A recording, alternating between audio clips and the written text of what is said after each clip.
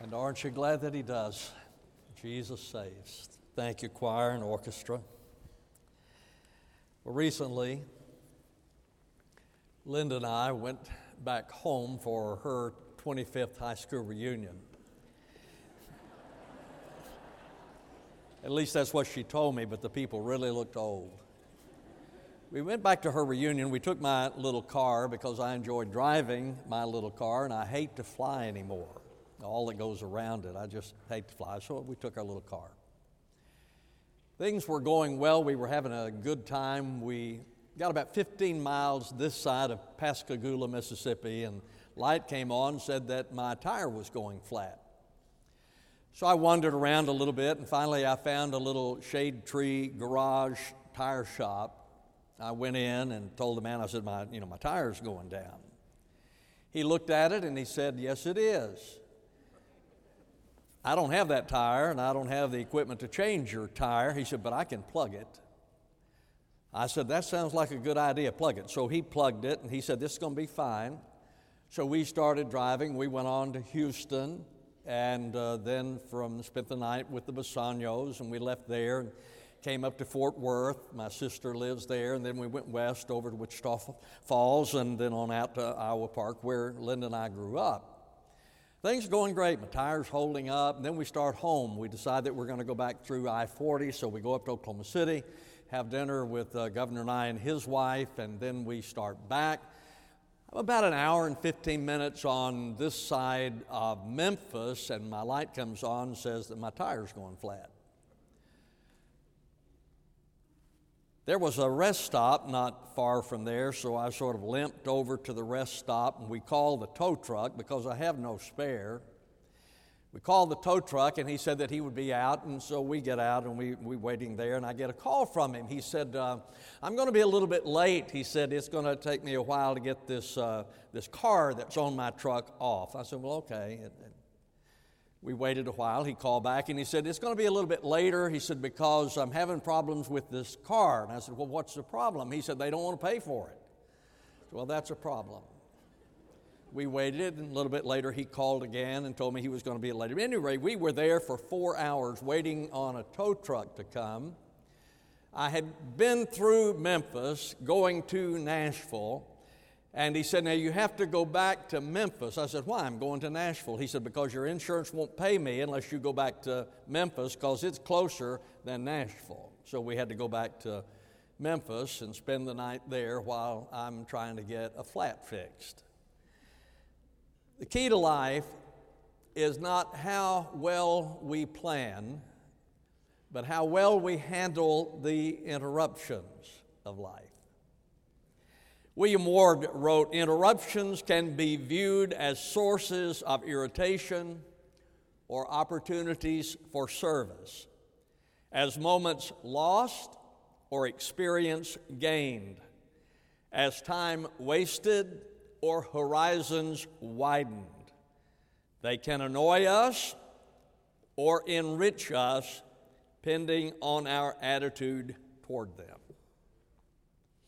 The cross was God's plan for man's redemption, but as Jesus is moving to the cross, there are a number of interruptions that became opportunities, and we are going to look at one of them today. The story of Zacchaeus. Jesus was on the way to Jerusalem. He came through Jericho, and there he encountered Zacchaeus. Archaeologists tell us that the first humans inhabited Jericho around 9,000 BC, which means it's one of the oldest cities in the world.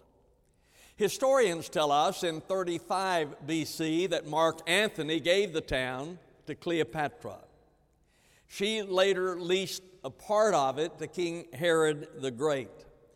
It was there in this historic town that Jesus encountered Zacchaeus in a sycamore tree, or as it said in some translations, a mulberry tree. Biblical scholars tell us it was probably a sycamine tree, a tree that grows to about 30 to 35 feet tall and produces fruit 4 to 6 times a year. It was there that Jesus encountered Zacchaeus. Take your Bibles, turn with me to Luke chapter 19, beginning in verse number 1, and we look at the story. And he entered and was passing through Jericho. And behold, there was a man called by the name of Zacchaeus, and he was a chief tax gatherer, and he was rich. And he was trying to see who Jesus was, and he was unable because of the crowd, for he was small in stature. And he ran on ahead and climbed up into a sycamore tree in order to see him, for he was about to pass through that way. And when Jesus came to the place, he looked up and said to him, Zacchaeus, hurry and come down, for today I must stay at your house. And he hurried and came down and received him gladly. And when they saw it, they all began to grumble, saying, he has gone to be the guest of a man who is a sinner. And Zacchaeus stopped and said to the Lord, behold, Lord, half of my possessions I will give to the poor, and if I have defrauded anyone of anything, I will give back 4 times as much. And Jesus said to him, today salvation has come to this house, because he too is a son of Abraham. For the Son of Man has come to seek and to save that which was lost. Now, we begin with an introduction or a description of Zacchaeus in verse 2, where it says, behold, there was a man called by the name of Zacchaeus. He was a chief tax gatherer, and he was rich. When we look at Zacchaeus, he would be considered by the world to be a success. The Bible says that he was rich. He was a tax gatherer. Now, that means that he collected taxes for Rome, but from the money that he received, he was able to keep a portion of it. So he collected taxes but kept a portion of it. The Bible says that he was a chief tax collector. That means that there were others who collected taxes for Rome, and they paid him like a franchise. So Zacchaeus was a rich man, the Bible says. We generally admire or we envy those who were rich, and he was rich. There are the Bill Gates, the Warren Buffetts. We publish the names of the wealthiest people, not the poorest people. So when we look at Zacchaeus, as far as the world was concerned, I want you to understand he was a success. The Bible says that he was rich, he was a tax gatherer, he was a chief tax gatherer. He had people working for him. But you see, we have a love-hate relationship with those who are successful. We admire them, but we reject them. And that was also true with Zacchaeus. Albert Barnes wrote, this class of men was despised and often infamous. They were particularly odious in the eyes of the Jews, because they were considered to be traitors to their country. They were collecting taxes from the Jews for the Romans. So they were considered to be traitors. They could not hold communal office. They could not give testimony in a Jewish court, and it was considered acceptable to deceive them. That practice has not changed. There are still today those who consider it acceptable to deceive the taxman. We may envy the rich, but we don't like them. That is the reason that politicians are always trying to stir up a division of classes between the wealthy and the poor, between the haves and the have-nots. The problem with that is that it benefits the politician, but it hurts the country. When we are divided, we are hurt. And some politicians deliberately do that because it benefits them. Zacchaeus was socially rejected, and he was spiritually challenged.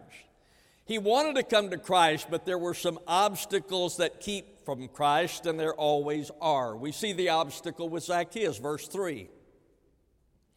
He was trying to see who Jesus was, and he was unable because of the crowd, for he was small in stature. He was vertically challenged. He wanted to come and see Jesus, but there was a crowd there. He couldn't see over the crowd, so that was the problem. That was the thing that kept him from seeing Jesus. He was short. Sometimes it is money that keeps a person from coming to Christ. That was so with the rich young ruler. You remember the story in the Bible about the rich young ruler? He came to Jesus and asked the question, Jesus, what do I have to do to have eternal life? Jesus, knowing his heart and knowing the thing that stood between him and the rich young ruler was his money. So Jesus said, sell what you have and give to the poor, and you will have eternal life. Well, he could not overcome that obstacle because he loved his money more than he loved Jesus, but there was an obstacle there. Sometimes it is friends that stand between us and Jesus. That was so with Bartimaeus. Bartimaeus too was in Jericho. Jesus was coming by. Bartimaeus was a blind beggar, and he began to cry out, Jesus, Son of David, have mercy on me. But if you read the story, his friends who were there with him began to say, Bartimaeus, be quiet. Don't call any attention to us. Sit down. Don't say anything. So it was his friends that kept him from Jesus. Religion.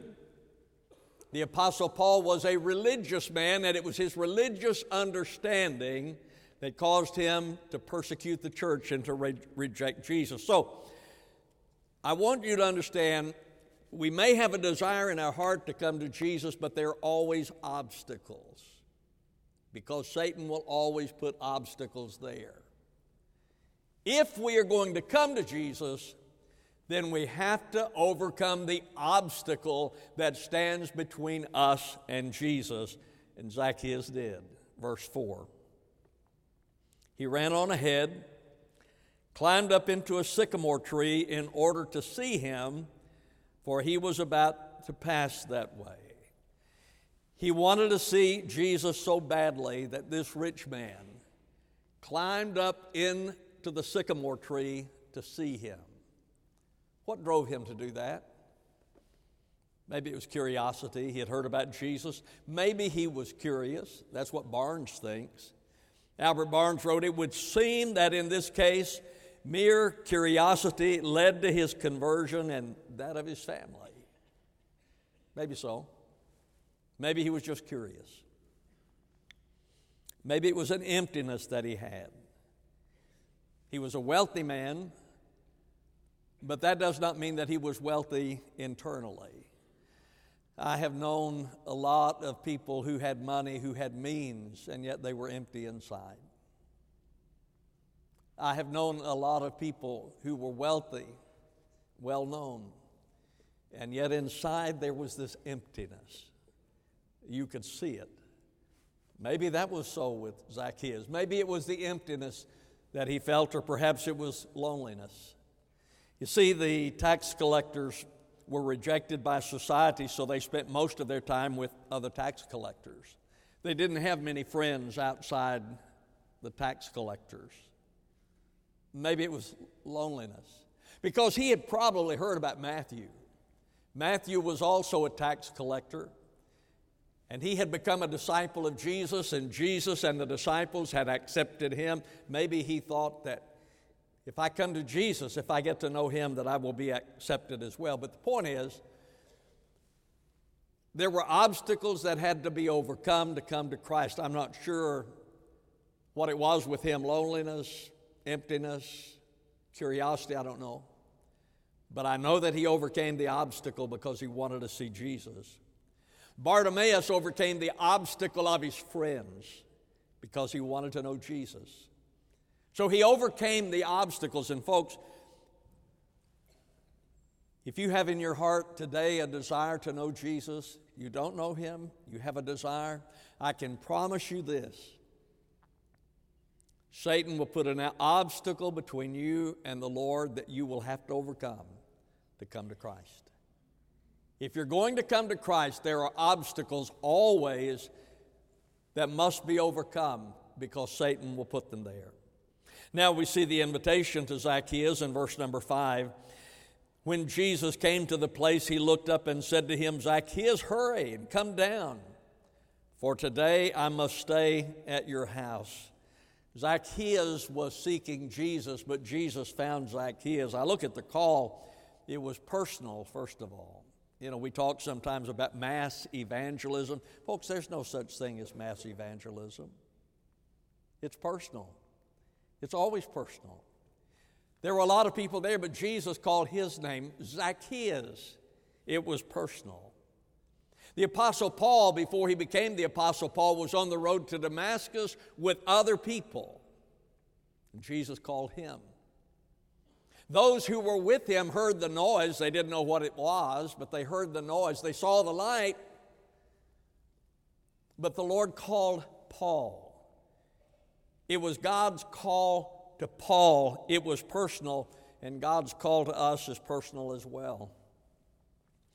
I was in Vacation Bible School as a boy. I still remember being there. And the pastor gave the message. I don't know what he said, but I remember that in my heart there was a desire to know Jesus. And even though there were other children who were there, I felt the call to commit my life to Jesus because I was called. Today you are surrounded by other people, but it could be that the Lord is calling your name. Maybe not the person next to you, but he's calling you because it is always personal. When the Lord calls us to salvation, it is a personal call. When the Lord calls us to service, it is a personal call. God spoke to Moses in the burning bush and said, Moses, I want you to be the deliverer, the one who leads my people out of bondage. And Moses resisted. He said, who am I to do that? Why should Pharaoh pay any attention to anything that I say? I can't, and I'm not a good speaker. I think you're talking about Aaron, my brother now. Aaron is a good talker. He's probably the one that you're thinking of, but the call was not to Aaron, it was to Moses. Aaron assisted, but the call was to Moses. God called him. When God called David to be the king, he was rejected by his father. His father didn't believe that he was going to be the one who would be the king. The prophet didn't believe that David was the one who would be the king. But God's call was to David. It was to David because God's call is personal. It's amazing, isn't it? That God's call to salvation is personal. He calls us personally. When God calls us to service, he calls us personally. It was a personal call. It was also gentle. Look at verse number 5. Zacchaeus, hurry and come down, for today I must stay at your house. Remember, Zacchaeus was not liked by the people because he was a tax collector. Albert Barnes wrote, he does not disdain the mansions of the rich any more than he does the dwelling places of the poor, provided there be a humble heart. It's a good message for the church. It's a good message for us. Whether a person is rich or poor, they need Jesus. Whether a person is important or not known at all, they need Jesus, and the church is to reach out to all people. It was an urgent call. He said, hurry. But did you know the call to salvation is always urgent? That's what Paul said when he said, today is the day of salvation, today. I wonder how many people there are in hell because they said, well, not today. Maybe next Sunday, maybe next week, but not today. But the call is urgent. Today is the day of salvation. The writer of Hebrews said, harden not your heart. Because, friend, I really believe the Bible teaches us that when God calls us to salvation and we continue to resist him, there comes a time when God says that, well, then no more. My spirit will not always strive with man. Something else I notice about the call is that it's unconditional. Jesus didn't say to Zacchaeus, Zacchaeus, now clean up your act and come down, then I'm going to go home with you. He just said, come down. I'm going home with you today. Unconditional. My friend, did you know that his call to you is unconditional? just like you are. Because the Bible says in Romans 5:8, but God demonstrates His own love toward us in that while we were yet sinners, Christ died for us. I don't know what you're involved in. I don't know what sin you might be involved in. But the Lord says to you, I love you just like you are. Now, He loves you too much to leave you like you are, but He loves you just like you are. And He calls you just like you are. It is an unconditional call. How does one respond when one is called by God? Well, probably what is typical is in Luke chapter 14 when it tells about a parable of a man who was having a banquet and he sent out invitations for people to come to his banquet. And the Bible says, and they all began to make excuses. They had all the excuses that we use. They all began to make excuses. That wasn't Zacchaeus. The Lord called Zacchaeus, and he responded immediately. Verse number 6, and he hurried and came down and received him gladly. He responded to the call immediately. John and James responded to the call of the Lord immediately. Matthew 4:21-22, he saw two other brothers, James the son of Zebedee and John his brother, in the boat with Zebedee their father, mending their nets. And he called them, and they immediately left the boat and their father and followed him. Peter and Andrew responded immediately. Matthew 4:10, and he said to them, follow me and I'll make you fishers of men. And they immediately left the nets and followed him. Matthew immediately followed him. How is it that when the gospel was heard and the invitation was extended that they followed immediately? Today we sing 14 verses of Just As I Am, saying, won't you come?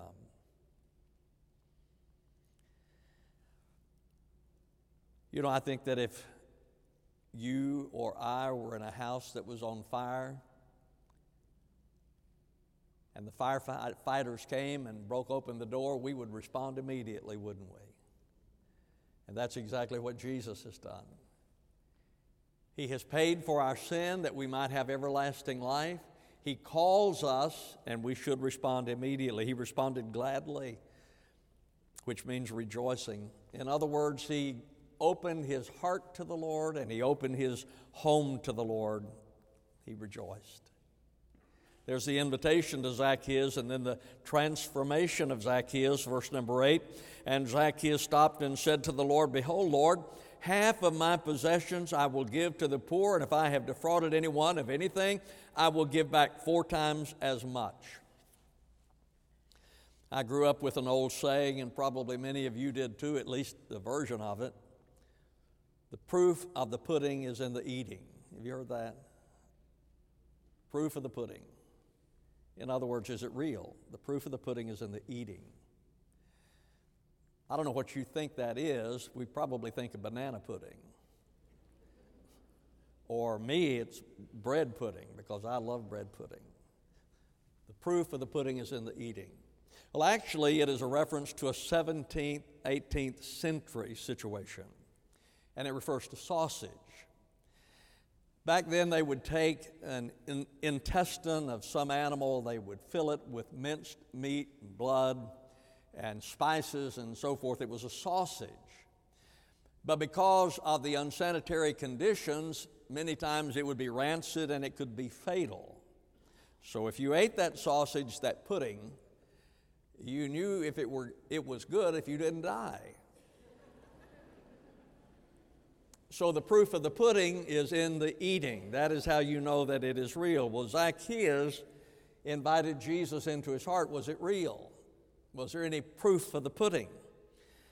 Well, he became right with God. Verse number 9, Jesus said to him, today salvation has come to this house because he too is a son of Abraham. So now that he's right with God. So he comes to the Lord, he responds to the call, and the Bible says that he is right with God.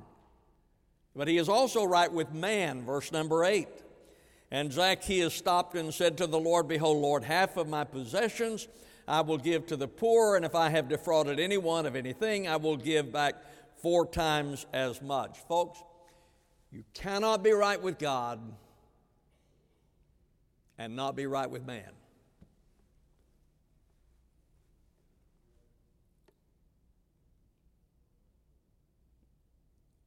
You can't be right with God and not be right with man. As we look at this, I see that he was right with God and he was right with man. There was a requirement that came from the law concerning Zacchaeus. Barnes said if he confessed it himself without being detected and tried, he had only to restore what was stolen and add to it a 5th part of its value. Now that was the law.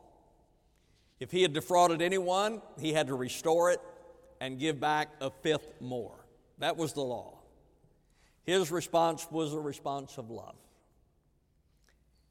He said, I'll give half of my possessions and 400% to anybody I have defrauded. The proof was in the pudding.